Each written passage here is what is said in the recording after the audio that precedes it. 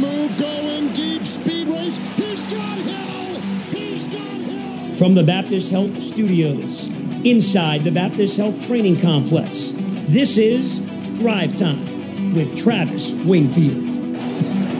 He's got it. Miami is in the playoffs.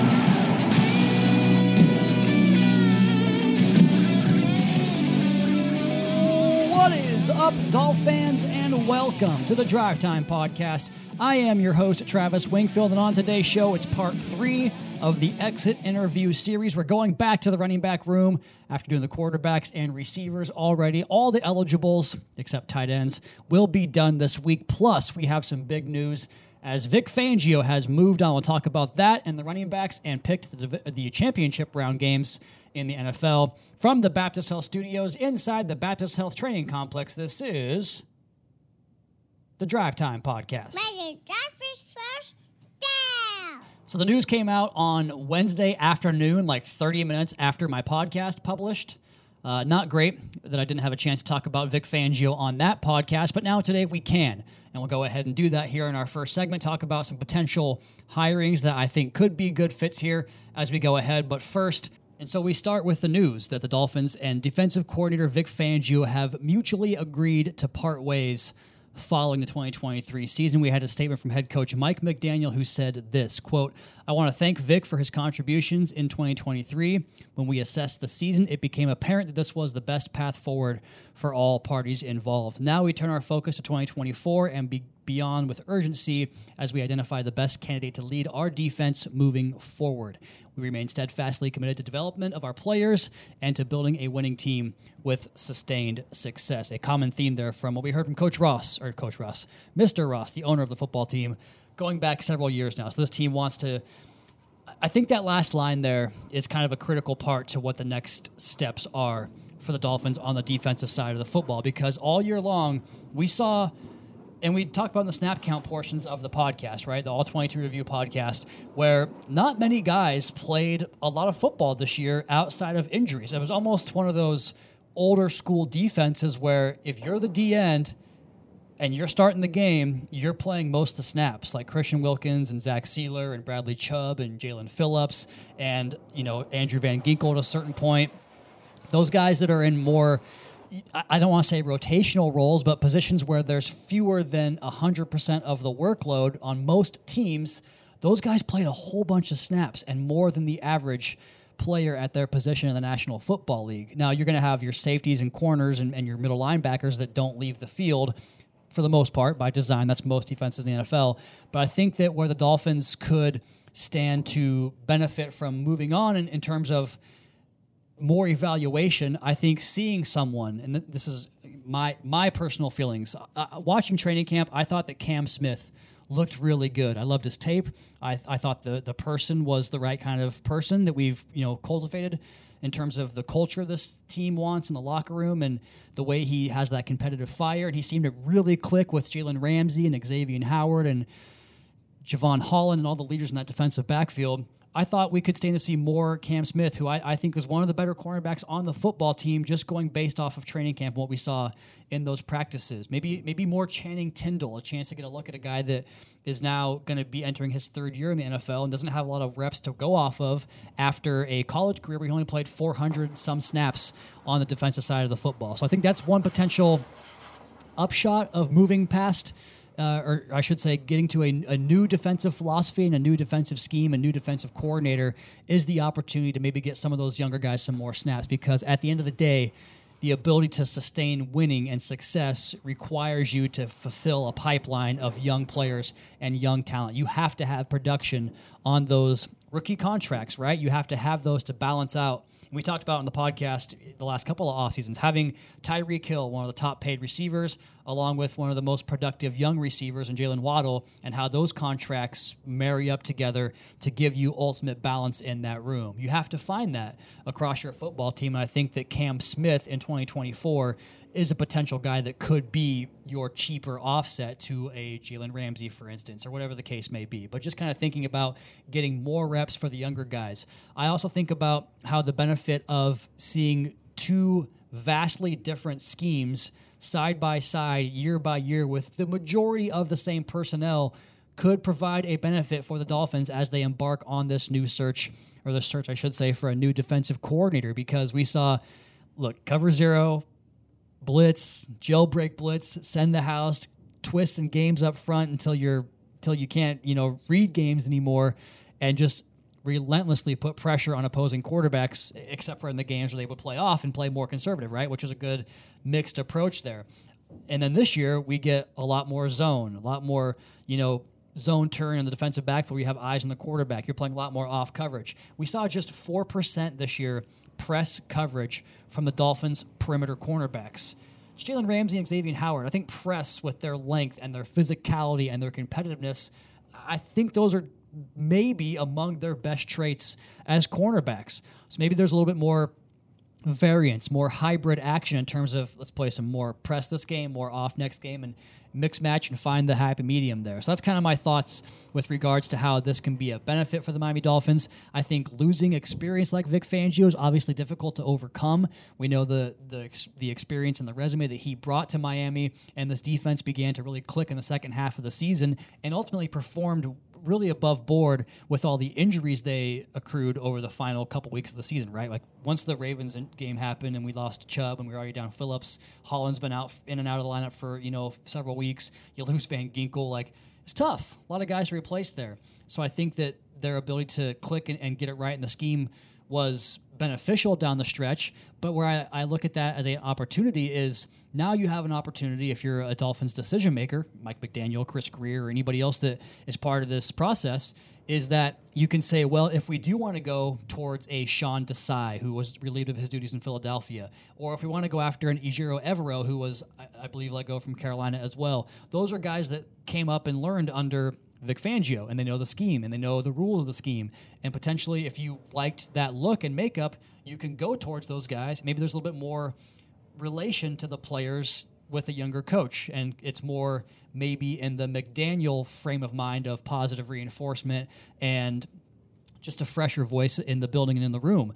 And I think that's something that the players came out on social and they asserted their opinions of this decision and this move, and maybe that's an opportunity to connect with those guys a little bit better in that regard. And I should have mentioned Brandon Staley is a name, too, that was let go from the Chargers this year as a guy that has run this system under Vic Fangio. So you have the opportunity, if you want to keep the bones and the structure of the scheme in place, it's there for you. Or if you think you should be more aggressive and go back to more of, the Josh Boyer style defense, maybe you can look at guys in that type of system and hire someone that way to go back to that form. Maybe it's a hybrid of both, a guy like Coach Campanelli, who coached both of those types of systems here in Miami. So I think that the Dolphins would have an opportunity here to take their time to fully vet this process and now kind of have a general broad range evaluation they can go ahead and put forth into finding the next DC here.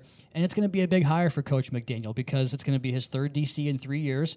He landed the big fish last year in Vic Fangio. It didn't work out. Sometimes that happens. But if he can continue to build good coaching staffs here, which I think has been one of his strengths, Frank Smith got head coaching interviews, right?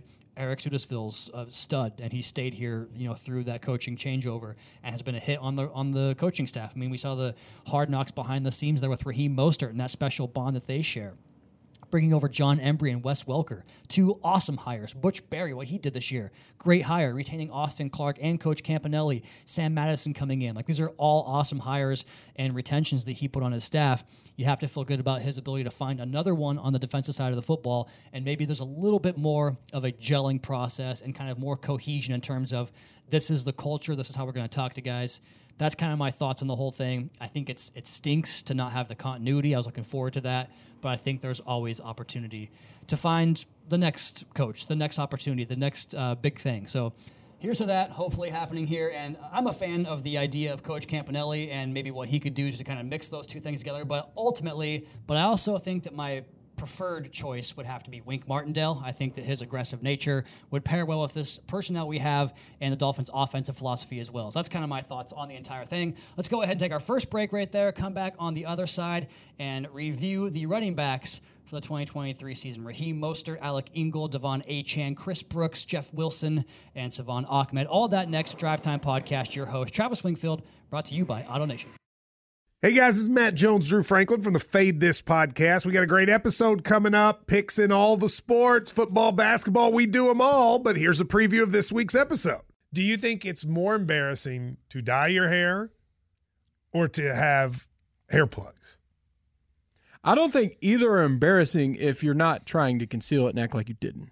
Okay, so you think if you just come out and go, I got hair plugs. Yeah, like check out these hair plugs. I mean, don't just walk around, hey, tapping, hey, stranger, I don't want you thinking this is natural. You know, but I mean, do you have to do that with everyone you meet? Try to act like they, you know what I mean? Yeah. But I mean, like John Cena got it. You know, when John Cena came back to wrestling, he had a bald spot, and now he doesn't. Mm-hmm. Do you think he should be required in all interviews to say, look, by the way, I covered up my bald spot? Yeah, I guess it's weird. I mean, you don't wear a sign or like put a sign in your yard, but. All right, so what about toupees?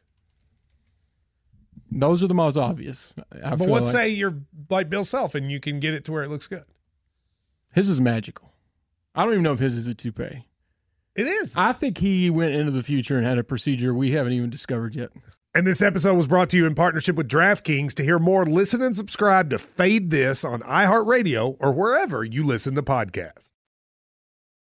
Segment 2 on a Friday, on a championship weekend Friday, a game that I thought we would be playing in for most of the year, probably up until going into the KC game. I felt Miami was going to be playing this weekend against Baltimore. Didn't happen that way, as you guys know. Disappointing end of the season with 3 straight losses against 3 of the best teams in the conference. And that's going to be kind of what we have to choke on all off season, in addition to the coaching change at DC, and I'm sure plenty of other not fun stuff. But we'll pick those games here in the third segment. But first, before that, let's go ahead and crack open part 3 of our 9-part series, examining each position group on the team, what they have, what they might need, where things can get better. And we go to the running back spot here on this podcast. And this is one of the more interesting groups on the team, I think, going into the offseason, because I think you could make a case to do nothing at the position. I think you could make a case to remake at least half of the room, if not more than that. And I think there is also a lot of consternation over what is and isn't really reality with regards to the run game. For instance, the whole blanket idea of run the ball more is actually not a good strategy, right? And that shouldn't be a surprise to listeners of this podcast, because we never just put a wide net out there and call it good with that coverage, right? We sift through the haul and figure out the analytics behind it, so to speak, the why behind it. And the Dolphins had the highest early down pass rate, which is the best time to throw the football, when teams are in base defense and expect you to run the football. No ifs, ands, or buts about it. Play action against base defense is always the most effective time to toss the rock. And we have these drive starters that kickstart things almost every damn time we touch the football. It's so nice to be able to reset your starting line from the 25-yard line up to near midfield, which seems like that was the case so frequently with those 18-yard digs and those glance throws and those 20-yard comebacks or curls deep in the hook zone. The Dolphins had the highest early down passing rate for the first part of the season, but I will say, though, we reverted off that model down the stretch. We ran the ball at one of the highest rates on expected running downs in the month of December, which coincided with our defense, or rather our offense, becoming not really that functional. However, one spot we should have ran more was short yardage, right? And look, I'm very I like going for 4th downs. I will always advocate the 2-point conversion when you're down by 14 on your first touchdown, because you need 2 touchdowns to win the game. And if you're going to go for the win, go for it first so you can make up for it if you don't get it, and you can also win the football game in regulation if you get it the first time around. So I'm on that team. I'm also on hunt for explosives when you can get them, which is Third and short, right? That's where probably your best opportunity for an explosive play, for man coverage, for one-on-one to get vertical shots. We see this offense all the time on those positions. Take deep shots. We saw a 4th and 5 against the Baltimore Ravens converted onto a long pass to Tyreek Hill, and that was with 4 minutes to play in the half. And I just mentioned that game earlier. If Miami converts that drive into the end zone, they have a first half lead against the Baltimore Ravens because of a deep shot from Tua to Tyreek over the shoulder in the bucket on the sideline on 4th and 5 in just barely plus territory. But I mentioned in the first down passing portion, and I saw a tweet that we were 13 of 15 on third down runs. I have no clue where that number came from because it's way off. Because if you're 13 for 15, I agree. Run it every time. Get the first down. What is that? What do you extrapolate 15 to? It's like 90%, right? That's a guess, but it feels like it's 90%. They were actually 10 for 18 on third and short rushing attempts converting. We were actually 12 of 32 in total running the football on third down. When you're on the ball on 3rd and 10 plus, you're giving up, right? It's a give-up play. When we threw on third and short, we were 24 for 40. It's a high, much higher percentage. I think it was 60% running success. Offensively, it's like 70%. And it's also 9.9. I should probably do the math. Let's do the math on that real quick. Live math on the show. 10 divided by 18. That is 56%. 24 for 40 is 60%. So it's not that much more, but this is 9.9 yards per play when we put it up in the air compared to 3.6 yards. Which one would you prefer? Now, here's where I think the run game element is lacking, and the great Kyle Krabs put this research data together. You guys know him, Locked On Dolphins, grinding the tape. Go support his work. So Miami faced middle-of-the-field open coverage shells on 60% of their offensive snaps this past season, the highest in the National Football League by 4%. That figure was 67% from the Tennessee game onward, but production against man coverage fell off the face of the earth. Fantasy Points Data Suite, Kyle gave me this, calculates offensive production via fantasy points scored per snap versus man and zone coverage. Miami's week 14 through week 18, the final 5 games of the year, fantasy points database versus man coverage was 24th in the NFL, 0.39. Miami was first in the NFL, 23 places higher, in weeks 1 through 13 versus that same coverage at 0.93, more than double, almost triple the production. 1 high and 2 high splits fell off approximately 40% each. Passer rating in the 10 to 19 yard range, the intermediate range that we absolutely own, it fell 40 points in weeks 14 through 18. On 20 plus air yard throws, it fell 30 points. Our intermediate vertical passing game became not, and we became not a functional offense as a result. The running game in this stretch faced a stuff percentage of 45%, an increase of about 30% from weeks 1 through 5. So they only had about 15%, weeks 1 through 13, I should say. So the final 5 games, a 30% increase from 15 to 45 in getting stuffed in the running game, which is usually a 2 yards or less run. So I think we need a better changeup, right? It's kind of a foundational issue Miami's going to have to find a way to correct, and I think the way you do it is through a better power running game. We'll get to that here on the backside of the segment, and maybe we have that on the roster, which is what we'll get to on the final player here. So running backs in general, what a productive room this was. Did you guys know that only 18 teams in the Super Bowl era have scored 27 or more touchdowns on the ground in a season? Of course you do, because I talked about it on the quarterback podcast, telling you that touchdown passes is not the end-all be-all, because if you can run the ball into the end zone, that's pretty cool too. We had a 1,000-yard rusher in an offense with 2,000-yard receivers.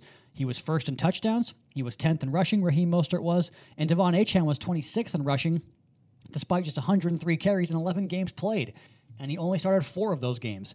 Basically, Achane and Jahmyr Gibbs were the 2 real game changers at the position in this year's class. And of course, Gibbs, a top, 12 pick, while Achane comes in the 3rd round. Not a bad hit there for a draft class that only had 4 picks. Let's go ahead and get into the individuals here, beginning with the player who had the most snaps in the backfield, Raheem Mostert. When we signed him, I knew about Raheem's speed. I was not aware of his pure physical prowess. I mean, he's a big dude. You can see it when you talk to him. And he leans on guys and finishes runs as well as anybody. Linear yardage accumulation, right? Coach McDaniel's term that he coined for Raheem Mostert. just the perfect back last year for what we did with the wide zone, the mix of inside zone, some duo in there, where he can stretch, then bounce, bang, and bend, whatever he sees fit with his vision, sticks the foot in the ground, gets north and south with a good pad level that can shift and make guys tackle half the man, where that's why he had such production after initial contact, because guys just don't square him up because of the shiftiness, the vision, and the anticipation that he shows for the position. 2 years with the Dolphins, and he by far eclipsed his 6-year total of production in San Francisco. He had 390 carries in 2 years with us, 1,903 rushing yards, 21 touchdowns, 18 of those this year. He has 103 first downs, and he had a 55% success rate this season. That was 6th in the NFL among running backs, or rather among the entire league, 4th among running backs. Aaron Jones, Kyron Williams, and James Cook topped him in that category, but he had a better yards per carry than 2 of those guys, sans Kyron Williams. He was 4.8. Williams was 5.0 flat. So 209 carries, 1,012 rushing yards, 18 TDs at a 4.8 yards clip. PFF had him with 728 yards after initial contact at an average of 3.35 yards per rush. That came on 53 missed tackles forced, 30 runs of +10, and 61 first downs. He also gave us 26 catches on 31 targets for $172 and 2 more visits to pay dirt. Check that, 3 visits to pay dirt. Here's a fun fact for you. Raheem's 3.35 yards after initial contact on average was 4th among backs who had 200 or more attempts. If you take away the qualifiers, we had 3 guys in the top 17 because Chris Brooks was number 2 at 5.63 and Devon Achane was 4th at 4.94. They, of course, had 19 and 108 attempts. So if you make the threshold 100 rushes, Heem was still 7th. A great year, right? No way to shake it besides that. And I think what was most impressive was just how he handled the whole year. We were attached to every single running back thought to be available, right? From Jonathan Taylor to Jonathan Taylor again, and he faced those questions every single time and answered them with professionalism and courtesy. And that's no fault of his own or even the team, but he answered those questions and then went out and balled every single week. I just could not respect Raheem Mostert more than I do as a man, a father, a football player.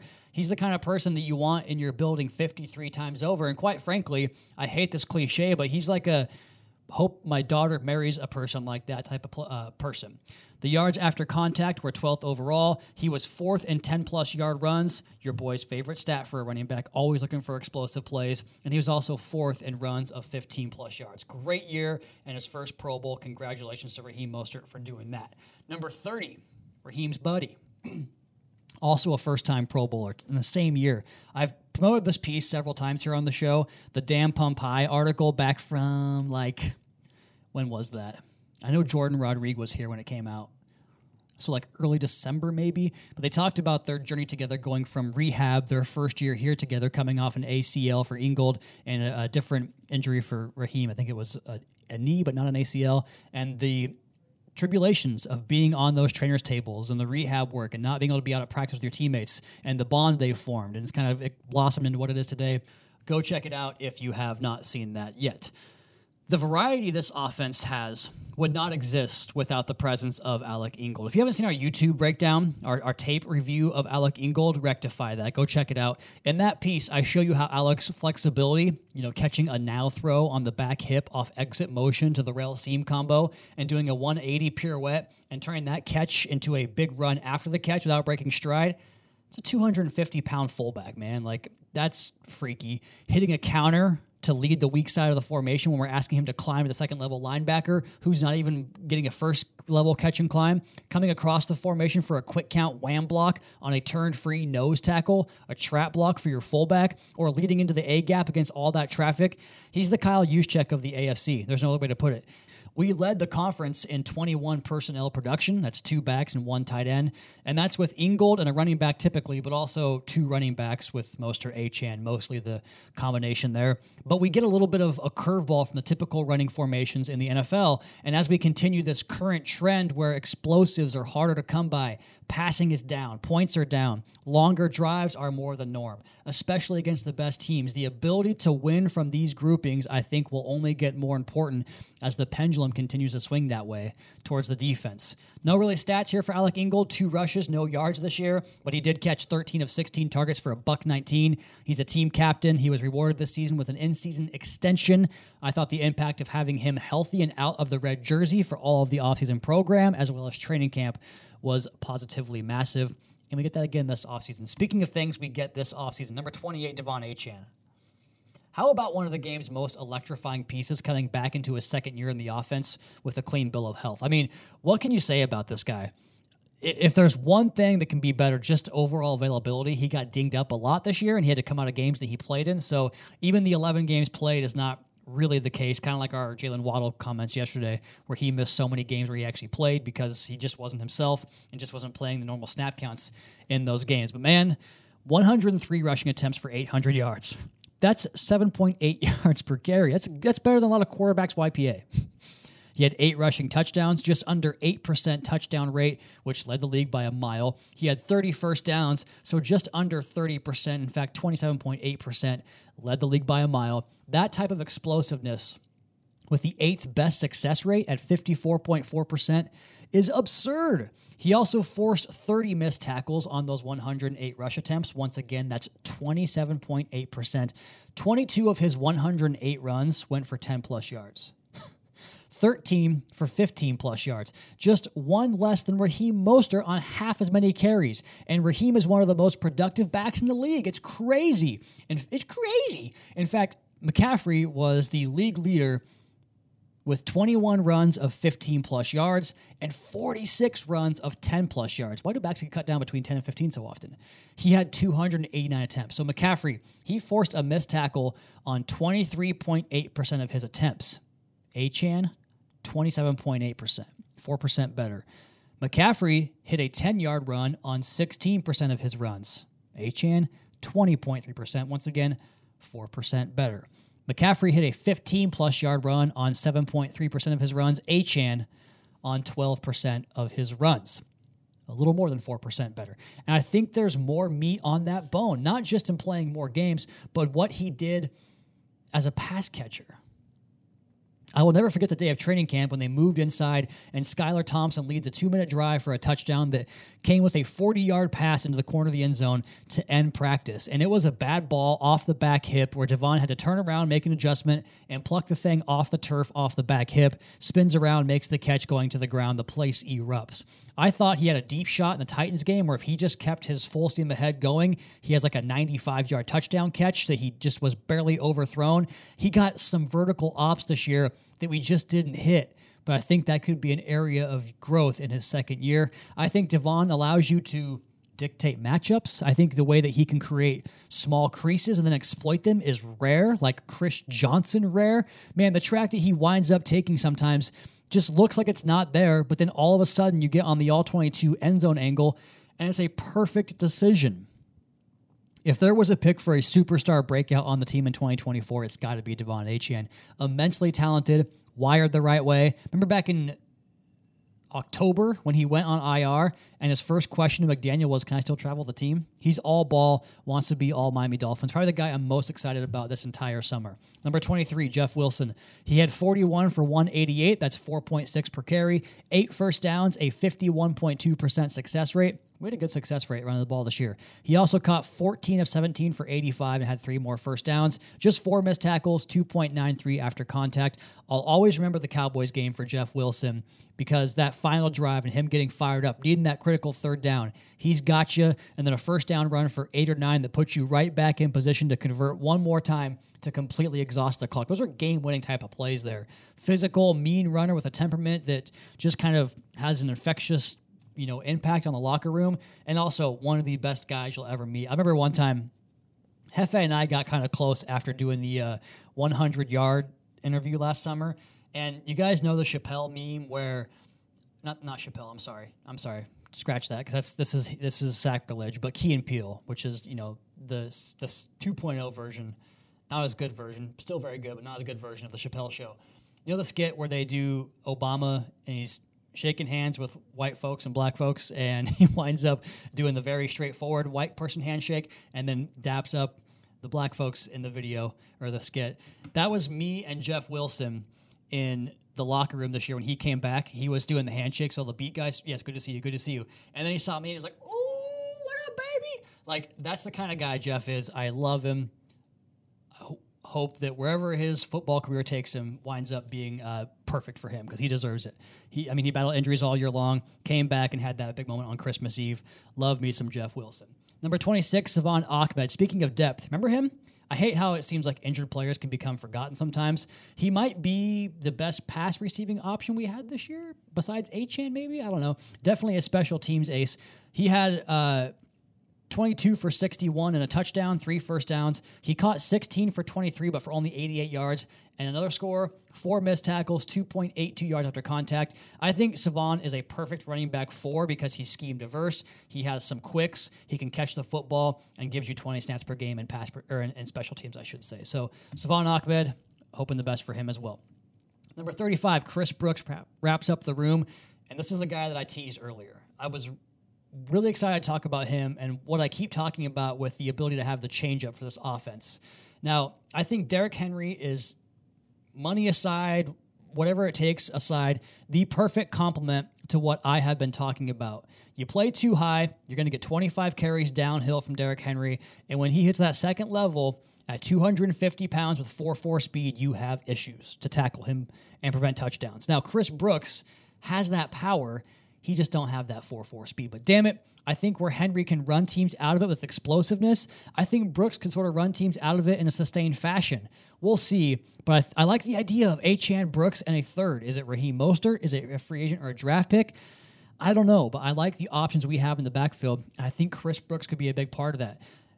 He's like the Ingold in the sense that he can do some lead blocking, some jet sweep, go dig out the end man on split flow action, or even go lead our toss sweep around the corner and be the first one to greet a 190-pound DB. That ain't fun for him. But then he kind of has that nastiness between the tackles as well to knock heads and short yardage. But then we also see him hit the long runs. I talked about Devon Achane's training camp moment. I'll never forget this. Back in the indoor facility, they went live for a period and had Brooks in a goal line run, just hammer his way across the goal line stripe for a touchdown.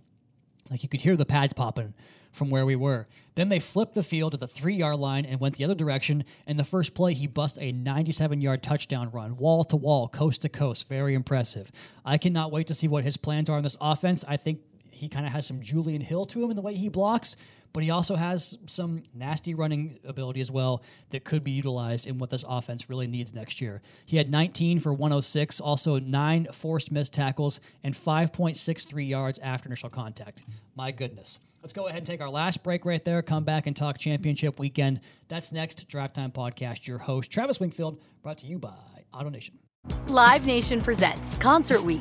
Now through May 14th, get $25 tickets to over 5,000 shows. That's up to 75% off a summer full of your favorite artists like 21 Savage, Alanis Morissette, Cage the Elephant, Celeste Barber, Dierks Bentley, Fade, Hootie and the Blowfish, Janet Jackson, Kids Bop Kids, Meghan Trainor, Bissell Pluma, Sarah McLachlan. Get tickets to more than 5,000 summer shows for just $25. Until now through May 14th. Visit LiveNation.com/Concert Week to learn more and plan your summer with Sean Paul, Sum 41, 30 Seconds to Mars, and Two Door Cinema Club. Final segment here on a Friday edition of the Drive Time Podcast brings us to championship weekend. The Ravens hosting the Chiefs, the Niners hosting the Lions, who I still contend, damn it, that should be us as the Detroit Lions in this conference, but I digress. And we'll do the Monday recap, taking a look at these games, what you can learn from them, how they inform you about your team in the following season. One thing we learned from divisional round weekend is that we will not be playing the Thursday night opener. Had Buffalo advanced, there was a chance for that to happen in Buffalo on opening night, but now we do not play Kansas City. We do not play Baltimore. We do not play Detroit. We do play the Niners, but that game is in South Florida. So we know two things. No, that's not true. We know one thing. We will not be playing on opening night. If the Niners win the whole thing, you will not be playing the Niners in week 1. Those are two things that you know. Speaking of these games, I have two teams I think will make these games not very eventful. I think Baltimore right now is on an absolute tear and an absolute destruction of the entire AFC and really the entire NFL that kicked off back when was it the Seahawks game back in like week 5 or something, where they just took them to the woodshed and won by like 35 points. Then they did the exact same thing to the Lions. They did the exact same thing to the 49ers, did the exact same thing to us. And then they just did the same thing to the Texans as well, even though they played a bad game. Overall, they beat them by, 21 points? The Ravens are very good. And I wanted to look this up, and in fact, we're going to do it live here. So we talked about how the Ravens had injury issues the last 2 years before this year, right? So I mentioned the injury data on the Wednesday podcast, and looking at the Ravens right here, it's kind of close. Last year they had 3 offensive linemen essentially play every single snap, and then Kevin Zeitler played most of the snaps, but Lamar Jackson missed a third of the season, so that's kind of where they fell off. But their injuries were on defense primarily. In fact, you look at their defensive numbers, they had 3 guys play over 1,000 snaps, and then it was a massive drop-off to the next guys. Like Marcus Peters, their number 1 corner last year, only played 2/3 of the snaps. Marcus Williams played just over half. He was a starting safety. Madubuike and Owe played just over 50%. Kyle Hamilton played 50%. You know, they were banged up last year and the year before that as well. Go back to 2021. Let's look at the offensive injury numbers here. Yeah, it's kind of the same. So I guess defensively is where they had their big injuries the last 2 years. But then you go to 2023, and it's just like, we talked about on the podcast, let's see, what is this? 4 guys up over 85%, 5 guys over 85%. I don't know. This is kind of getting off the rails, but the Ravens kind of had a similar injury issues in 2021, 2022 as the Dolphins had in 2022 and 2023. And to me, the hope is maybe we get that better luck in year number 3. But anyway, I think Baltimore in this game, the Chiefs have kind of found some rhythm on offense. Their red zone offense, I don't think, has been good enough in this stretch of the season, and that's why I think Baltimore cruises to a victory in this game and gets right back into the Super Bowl, and we can start to kind of wash away some of the Lamar Jackson narratives. If he doesn't win this week, I think it'll be a big deal. He is now 2-3 in the postseason. This is his first conference championship game, and if he wins this one, 3-3 with a trip to the Super Bowl, he'll be right up there with the top quarterbacks in terms of how we view these guys. But I think Baltimore, their physicality, their ability to shut things down defensively. I cannot wait to watch how they defend Patrick Mahomes. I think Baltimore cruises to victory in that one. On the other side, I think it's the same case for the home team there too. I think the Niners are a far superior team to the Detroit Lions, and they should pick up victory. Jared Goff, the weather's going to be good, so the outdoor element of him playing on grass out of that dome, not so great.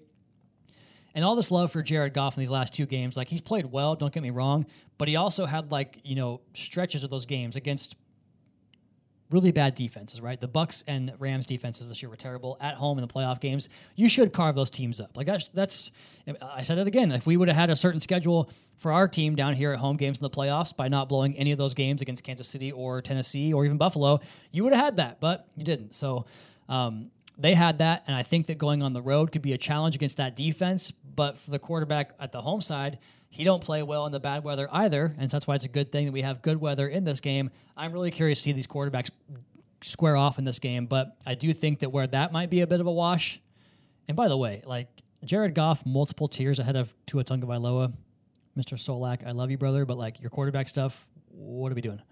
That's crazy. Where I think this game is won is the rest of the rosters. Like the Niners are so good. It's just so good. Those middle linebackers are going to eat them up. Their skill players going to eat it. That defense has no chance in this game.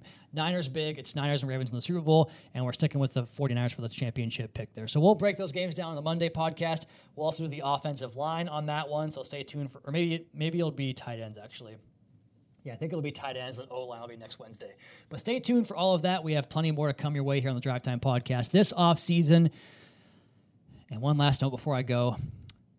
If you're like me and like most people, and you think that cancer sucks, registration is open for the 14th annual Dolphins Challenge Cancer on Saturday, February 24th. Sign up to join the Miami Dolphins in this year's run, walk, or ride and raise funds with the DCC, which donates 100% of participant raised funds for innovative cancer research at Sylvester Comprehensive Cancer Center. Registration closes February 9th. Visit www.ridedcc.com to sign up and start donating today.